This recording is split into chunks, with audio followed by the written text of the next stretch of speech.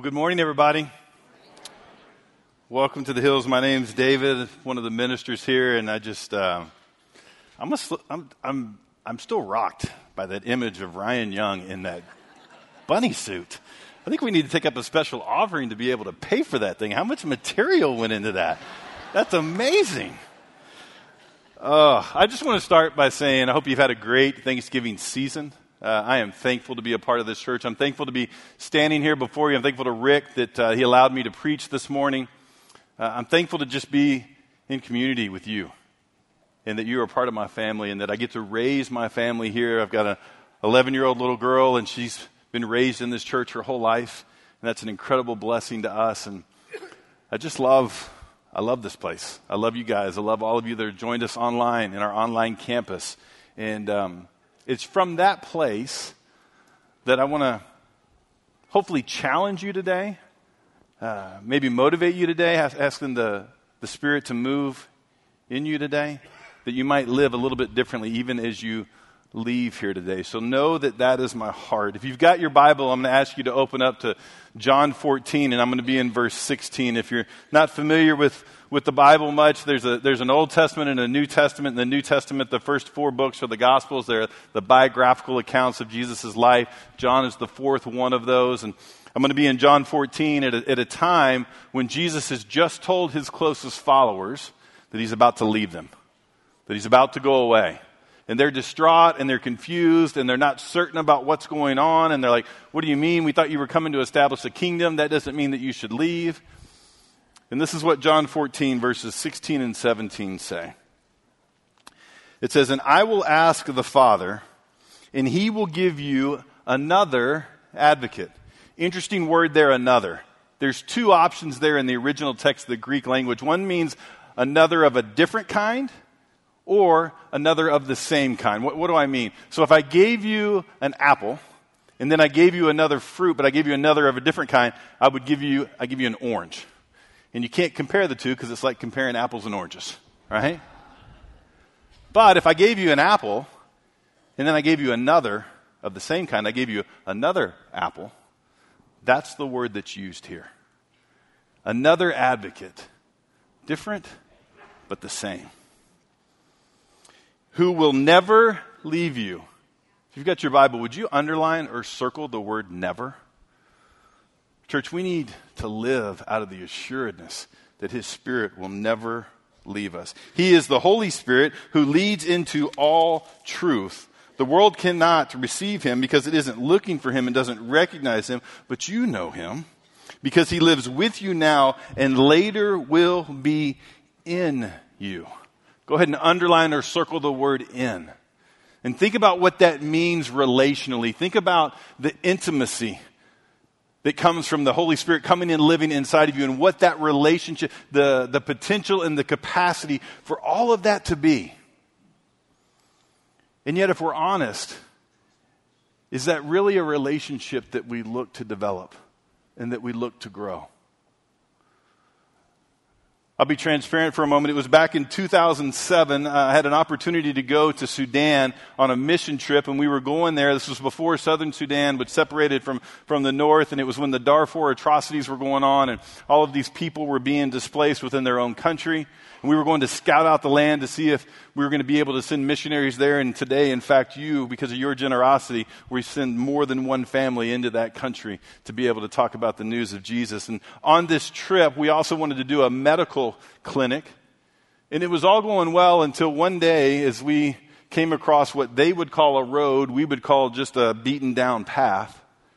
There were these 2 young boys, probably about 6 and 4, that were laying there lifelessly on this road, hardly moving at all, and their parents begging us to help. And so we ran and we got the doctor real quick, and we said, hey, we need some help. There's something serious that's going on. He comes out, he examines the boys, and very quickly says, there's nothing that we can do. These boys have dengue fever. It's beyond what our capabilities are that we have here, and they're going to die tonight. Well, that's not what we were looking for. It's not what we were hoping for. And as soon as he walked off, somebody in our group said, well, let's go to the great physician. Let's go to the Holy Spirit and ask him to move. And all of a sudden they begin praying with a level of intimacy and a level of knowing and a level of confidence that I had never experienced before in my life. And I was praying at the same time, but my prayers I would not say out loud. And my prayers went something like this: Lord, please don't let my unbelief get in the way of the miracle that you want to work here. Please don't let my doubt, my uncertainty, my insecurities in who you are be an obstacle for the miracle that you want to work in these young boys' lives. And I was praying that over and over and over. And then we said amen, opened our eyes, and nothing had happened. And we walked off distraught, went to sleep that night, down, woke up the next morning. The doctor says, hey, you need to go in that camp. You need to find that family. They had come to us. We didn't know where they were. So we went into the camp to try to bring some sense of peace and to try to console the parents. And it's amazing that in an impoverished environment, there's even different levels of poverty. And as we worked further and further and further on the outskirts of this camp, the structures got more and more feeble, and it was just a bad situation. And we finally walk up on this hut, and that's an overstatement to call it a hut, but it's some twigs that have kind of been pulled together, and there's this doorway that had this soiled sheet as a doorway, or as a door. And as we came walking up and just trying to figure out what is it that we're going to say to these families? What is it we're going to say to these parents? How are we going to help them? All of a sudden, these two boys come running out of the hut, perfectly healthy, perfectly able, laughing and smiling and giving us high fives and giving us hugs and everything else, and being the spiritual giant that I was and that I still am, and I say that with a lot of sarcasm. Well, the doc must have gotten that situation wrong. I mean, this was just yesterday. They just needed to sleep it off. Something was going on. And I'm glad to hear you moan as I say that, but that was the truth of where I was until I turned around. And I turned around and I looked throughout this entire camp that we had just walked through. And everywhere that you could see, there were parents that were flooding towards us. And they were holding their kids in their arms. And they were coming up to us and they were saying, would you please pray for my child like you prayed for theirs? Would you please bless my child like you blessed theirs? And child after child after child, we had an opportunity to pray for. And at the end of that, I found myself in a very uncomfortable situation, because here I was as a believer in Jesus and yet a doubter in what his Spirit could do. In the presence of unbelievers of Jesus who had all the confidence in the world of what his Spirit could do. And I got to tell you, church, in that moment, the Lord was convicting me that I didn't want to live that way anymore. If you turn to Ephesians 1, 4 through 5, it says the following. It says, even before he made the world, God loved us and chose us in Christ to be holy and without fault in his eyes. God decided in advance to adopt us into his own family by bringing us to himself through Jesus Christ. This is what he wanted to do, and don't miss this, and it gave him great pleasure. You see, we believe in a God who exists in three persons, the Father, the Son, the Holy Spirit. They are co-equals, they coexist, and out of their perfect unity, out of their perfect love, they decided to make us in their image. Because he wants to be in a relationship with us. And if we're going to be in a relationship with God, that means we're going to be in a relationship with the Father, with the Son, and with the Holy Spirit. And I don't know if it'll ever look perfectly like a third, and a third, but it certainly shouldn't look like 49, 49, and 2. And the 2 is an overstatement, if I'm being honest. There's so much more that he wants for us. There's so much more that he's offering us. Because if you have confidence in the Father and the Son, but not a whole lot to do with the Spirit, it can leave you in a place where you're confident of where you came from and you're confident of where you're going. I trust that when I die that I'm going to be with Jesus forever. I have all the confidence in the world in that. And yet I don't know if I have confidence that he's going to take care of today. I don't know that I'm going to have confidence that he's going to take care of tomorrow. Yeah, but trust you for eternity. But Lord, I don't trust you today in my marriage when my marriage needs to be different. And I'm not just talking about my spouse, but I'm talking about me and how I could be different. And yet I brought it to you time and time again. And yet I continue to make the same mistakes over and over. How can I trust you for tomorrow when I don't even know that I can make it to my next paycheck? Because I live paycheck to paycheck and I'm trying to get food on the table and a roof over our head and keeping utilities on. Or maybe you're in charge of payroll and you know what the finances of the company look like and you don't know how in the world you're going to cover payroll and where are the funds going to come from that. Or yeah, Lord, I trust you for eternity, but yet I've been separated from my loved ones because of death. And we sing about, oh, death, where is your sting? And each and every day I experience that sting because of loneliness. And how in the world am I ever going to make it to the time that I'm not only meet you, but reunited with my loved ones? And I just believe that when we're in a place where we develop a relationship with the Father, who's where? On his throne. Isaiah 6 tells us that. Daniel 7 tells us that. Revelation 5 says that. They see the throne and the Lord sitting on that. And the Son, yes, he came, but then he left. And where is he? He's seated at his right hand. How am I supposed to have this intimate relationship with him if it's long distance? Because there's all these other things that are competing. There's all these other things that are distracting. And it's because we don't lean into the intimacy of the person of God that's available to us that lives inside of us. You remember this summer when Taylor did that series called Self-Portraits? He put up this graph and talked about the Western church, and it's kind of made up of three camps: the theological camp, the missional camp, and the charismatic. Theological, love God's word. Commentary writers come out of that. It kind of aligns with God the Father. Missional church is about the mission, about spreading the good news, the Great Commission, leaning into Jesus. It's kind of the missional component of it. But the charismatic is also about a relationship with the Spirit and leaning into that. And then he threw up this slide that I love and said, with the Hills Church, the vision of the Hills Church is it would be a convergence of all three. As you're sitting there trying to figure out which one are we, what does it look like? And then we throw this up and you find that all three can overlap. And that's where we should be, because that's what a relationship with God looks like. Well, we talk about, but there's these things in for a relationship. There's got to be tangible things that we can hold on to, things that we can see, things that give us confidence. When it comes to God the Father, Romans 1:19-20 says the following: they know the truth about God because he's made it obvious to them. For ever since the world was created, people have seen the earth and sky through everything God made. Listen to this. They can clearly see his invisible qualities. I love that. They can clearly see his invisible qualities, his eternal power and divine nature, so they have no excuse for not knowing God. We look around and we see each other and we know that we're made in the image of God. We have all this evidence of who God is and things that he's done, and it gives us great confidence where we came from because of that. And I would say the Father is attributed to that. Turn to Romans 1:3-4. It says the following: the good news is about his Son. In his earthly life, he was born into King David's family line, and he was shown to be the Son of God when he was raised from the dead by the power of the Holy Spirit. He is Jesus Christ, our Lord. We know historically that Jesus existed.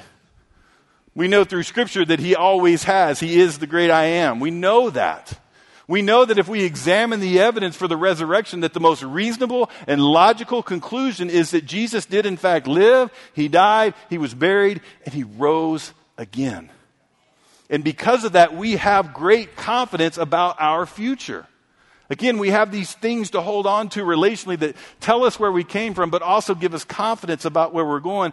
And by the way, if you're here today and you're searching and seeking and you haven't yet decided what it is that you think about Jesus, a quick side note, and not really a side note, it's actually the greatest note of this whole symphony that's known as Christianity.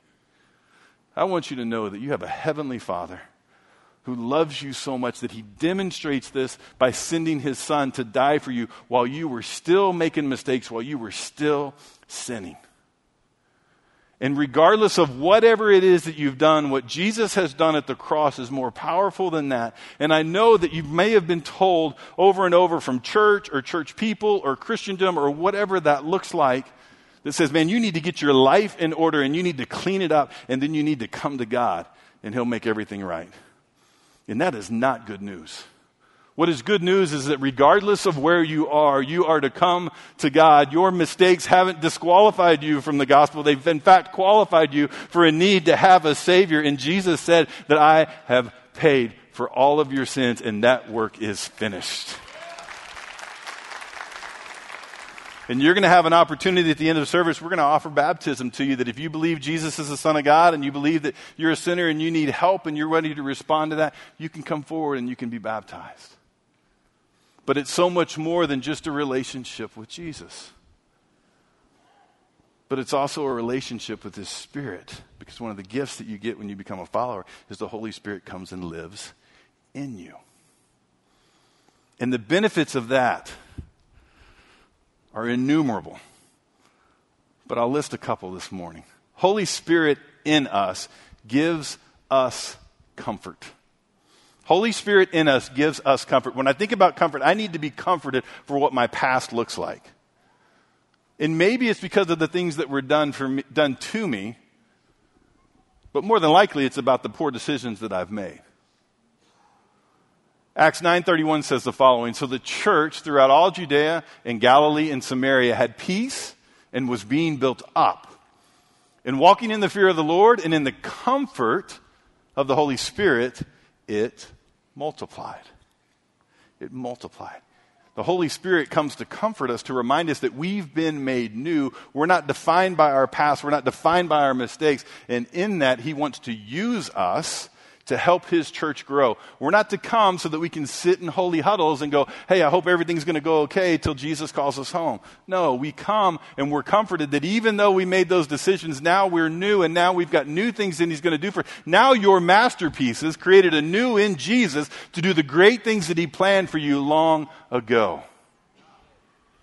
And also when the Holy Spirit is in you, Holy Spirit in us gives us encouragement. He comforts us about our past, but He also encourages us about the future and where He's leading us. Romans 12:8, the first part of that verse says this: if your gift is to encourage others, be encouraging. It's not that difficult. If He's given you a gift of encouragement, then be encouraged to others. And oh, by the way, if you've been given a gift, there must be a giver of that gift. The Holy Spirit gives gifts. And we're not going to get into a whole lot of that today. I'll leave that to Rick for a later time. But He's given us gifts that He wants us to use. Also, go back to Acts 9:31 in the NLT, a different version, a different translation. It says, the church then had peace throughout Judea, Galilee, and Samaria, and it became stronger as the believers lived in the fear of the Lord, and with the encouragement of the Holy Spirit, it also grew in numbers. Remember, the Holy Spirit is a person, but the Holy Spirit has a function, and He is always pointing people to Jesus. And Jesus glorifies the Father. And He wants to use us to continue to bring more and more people, because the Father's heart is that we would all be saved. So the Holy Spirit comforts us. The Holy Spirit encourages us. The Holy Spirit in us gives us strength. Gives us strength. Out of that comfort, out of that encouragement. And now as we're moving, He gives us strength. Ephesians 3, verse 16 says, I pray that from His glorious, unlimited resources, don't miss that, unlimited resources, He will empower you with inner strength through His Spirit. When God calls you to mission, calls you to do things, He does it with His Spirit that has unlimited resources. And that is available to you. Each and every one of you. So what does this look like to be comforted and encouraged and strengthened? I was baptized at this church in 2001, July of 2001. In March, April of 2004, my family went into business with another family. And if I'm being honest with you, I asked that the Lord would use that company to kind of be a mission field, if you will. But I think what I asked with a little bit more fervor and a little more desire is that God would use this business to build my kingdom. Yeah, I was interested in God's kingdom, but I was more interested in my kingdom. And so you can imagine a few months later when I'm going to a football game of one of my younger brothers, a woman comes up to me who I do not know, places her hand on my shoulder. My mom did know her, so it's not like totally weird, but it was still pretty weird. She puts her hand on my shoulder and says, "You're going to be a minister someday." I've got a pretty good poker face, but I don't know that I could keep the color from draining from my face. And internally, I'm thinking, lady, you need to get your hand off of me, first of all. And second of all, why in the world would you tell me that? That's just ridiculous. And don't come at me with, so God said or God told me or whatever. That's about the most ridiculous thing that I've ever heard in my life. Spoiler alert. Here I am on staff at this church as a minister. On November 1st of 2012, I joined this staff, and 8 years after it was prophesied over me, another gift, my life is completely different. And when I was in process and trying to determine, Lord, is this what you're really doing in my life? Is this what you're calling me to do? And I was thinking about all the mistakes in my life and all the skeletons that were in my closet and all the poor decisions that I have made. The Holy Spirit came and comforted me and goes, remember, you are now my adopted son. You are now an heir to the throne. You are now someone new. And when I thought about, well, then as a minister, what all is that going to mean? And what am I going to do? And what all is that going to look like? And I don't know. He encouraged me and he reminded me that, yes, I'm going to be with you. It's going to be okay. You know, by the way, I have unlimited resources. And there's an inner strength that still I have to look back on.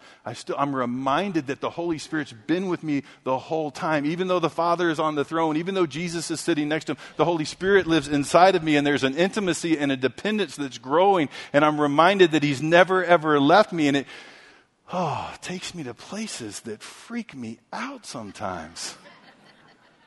But we don't do it alone. Ever.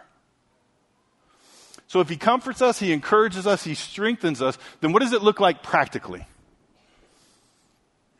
Well, we got to ask. We start with asking. When we became business owners, I did ask him, would you make that business our mission field? You ask. Luke 11, 9 through 13. Listen to this. And so I tell you, keep on asking, and you will receive what you ask for. Keep on seeking, and you will find. Keep on knocking, and the door will be open to you. For everyone who asks receives, everyone who seeks finds, and to everyone who knocks, the door will be opened. You fathers, if your children ask for a fish, do you give them a snake instead? Or if they ask for an egg, do you give them a scorpion? Of course not. So if you sinful people know how to give good gifts to your children, how much more will your heavenly Father, you ready? Give the Holy Spirit to those who ask him. Church, are we a people that ask for the Holy Spirit? For a majority of my life, I have not been. And in fact, for a majority of my life, I would read that scripture and go, how does the Lord want to bless me materialistically? How does he want to bless me with a wife, with the career, with a better fastball? You know, I was looking for something. And what he wants to give me is more of his Spirit. And so after we ask, guess what? So we ask, now we got to be ready to act. We've asked, so now let's get ready to act. Acts 1:8 says the following, but you will receive power when the Holy Spirit comes upon you, and you will be my witnesses. Witnesses is an action. You are going, you are telling, you've received power, telling people about me everywhere, in Jerusalem, throughout Judea, and Samaria, and to the ends of the earth. We ask, and then we get ready to act. And then out of that action, because the one in us has unlimited resources, oh church, it's okay to expect. You expect him to move. You expect eternity to be different. You expect heaven to come to earth. Philippians 1, 19 through 20, Paul's writing from prison, and as he's writing to this church in Philippi, and it says, for I know that as you pray for me and the Spirit of Jesus Christ helps me, this will lead to my deliverance. For I fully expect and hope that I will never be ashamed, but that I will continue to be bold for Christ as I have in the past. And I trust that my life will bring honor to Christ whether I live or die. Church, I believe that as we pursue the Spirit and we ask and we act and we expect that he will empower us and that we will be bold and that people will notice what's going on and that his church will grow and that eternity will be different and that heaven will be brought to earth. So what does that look like? So go back to construction days. And I was on a construction site. That's one of the things that our company did. And I was meeting with a job super. And if we have any construction job supers in the house, let me just say, y'all are some colorful folks. All right? Colorful language, colorful a lot of things. All right? I love this guy. His name was John. And so I'm talking to John and just kind of hitting it off. John actually came over to this country on a swimming scholarship from South Africa. He competed against Mark Spitz in college. So for you young guys, you know, that's the Michael Phelps of his day. And so just a cool guy. And I'm leaving the job site one day. I'm driving down the road, and I feel like the Lord told me that I needed to call him and invite him to lunch. I think the Lord told me. That's a disconnect sometimes for folks, right? Like, what does that mean? Like, is there some special ringtone, you know, that comes? God's calling, right? Or you have to listen to KLTY or Air One, and there's going to be a song that's interrupted, and all of a sudden the Lord's going to speak to you through that. Not saying that he can't. It's never happened to me. But when I use language like I feel like the Lord told me, it's because there's this thought that I have that's not my own, and that's not of me.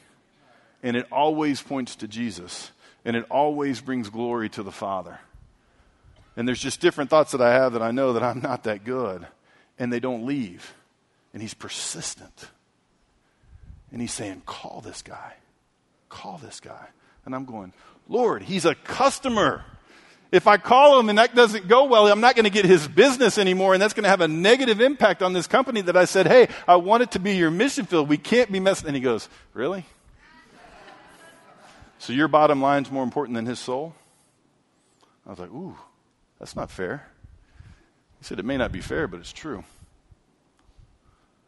So I called him. He answers the phone. I'm talking to him. And now I got, how do you turn that conversation, right? Calling the customer and going, hey, by the way, I need to take you, and I'm chickening out. And all of a sudden, I don't even know how, John goes, hey, by the way, back when I was a young kid, there were some missionaries that came over from America. And my mom met them. And because of that, she's a follower of Jesus now. And I was like, Lord, you're so good. Your resources are unlimited. You just had him turn the conversation. I don't even have to do it. That's pretty cool. And so I said, hey, John, what about you? What about your relationship with Jesus? And he goes, oh, Dave. He goes, I blew that a long time ago. I'm divorced a couple of times. I like to drink my beer and da-da-da-da-da, and starts laying out all these things. And I said, hey, John, what if in spite of that, God still loves you and Jesus came to rescue you? Would that be good news? And he's like, that'd be incredible. And I said, can I take you to lunch Wednesday and tell you about that? He's like, you buying? I said, yeah. He goes, all right, then I'll go. But you know what? When I went to that lunch, I expected that John's heart was already going to be softened for the gospel. And the reality is that today he's a brother in Christ and he was baptized at this church. I sent him a text last week and just said, happy early Thanksgiving. It was on Wednesday. I said, from Happy Clappy. He calls me Happy Clappy because the way I worship and clap and raise my hands and stuff, so he gives me a hard time. And I said, love you, John. And he texted back. Oh, I forgot to tell you this. This makes this even better. When I got off the phone, when I asked him to lunch, he said, hey, Dave, you're getting off the phone because, but why'd you call? And I'm like, well, I told you. I called because I'm supposed to ask you to lunch. He goes, that's the only reason you called? I go, well, I'm supposed to talk to you about Jesus. He's like, that's the only reason? I said, yeah. And he goes, gee, Dave, you're really weird. I said, yeah, you're not the first person to say that, and you're probably not going to be the last. But then I get a text from him on Thursday, Thanksgiving Day, that says, great to hear from you. We'll always be thankful of your teachings and guidance. Love you too, mate. You see, John is now a brother in Christ, and we will get to spend eternity with him. And I'm convinced that I'm going to get to race him. You can clap for them.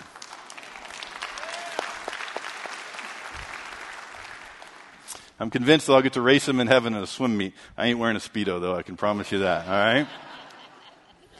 You see, when we act, and we expect, things change. Check out this picture on the screen. This is my office, right after the women's conference, full of balloons that I won't embarrass the people that did it. You know, these 3 young student ministers named Bailey Plake, Alexandra McCauley, and Natalie Howard. I would not embarrass them publicly like that. And I haven't gotten them back yet, but I will. But as I tried to get into my office, I was impeded because those balloons were full. Because those balloons were in my office and they were full, it was hard for me to get in, and it slowed me down. And in fact, when I did finally make it in, and you see this picture, that big old head in the middle, I can't do what it is that I wanted to do when I got in there because I'm now surrounded by a bunch of balloons that are full of air. And they're keeping me from doing what it is that I intended to do when I got in there. Church, if we are going to become a church that converges with theology and the charismatic and the missional, and now we are living lives and we are full of God's Spirit, all of a sudden now we are surrounding the enemy and his minions, and we are becoming obstacles that are getting in the way of the things that they are trying to do to bring even more brokenness to this world. And we now decide that we're going to live lives that we're going to say, the Spirit that lives inside of me is greater than the spirit that is in the world, and that I have decided that I'm not going to get drunk on wine, but instead I'm going to be filled with the Spirit. Then everything changes. And not only eternity, but now eternity has an opportunity to be able to come here now. And out of that filter, we turn to Matthew 28, 18 through 20, and all of a sudden we read Jesus' words that said, Jesus came and told his disciples, I've been given all authority in heaven and on earth. But Jesus, you left.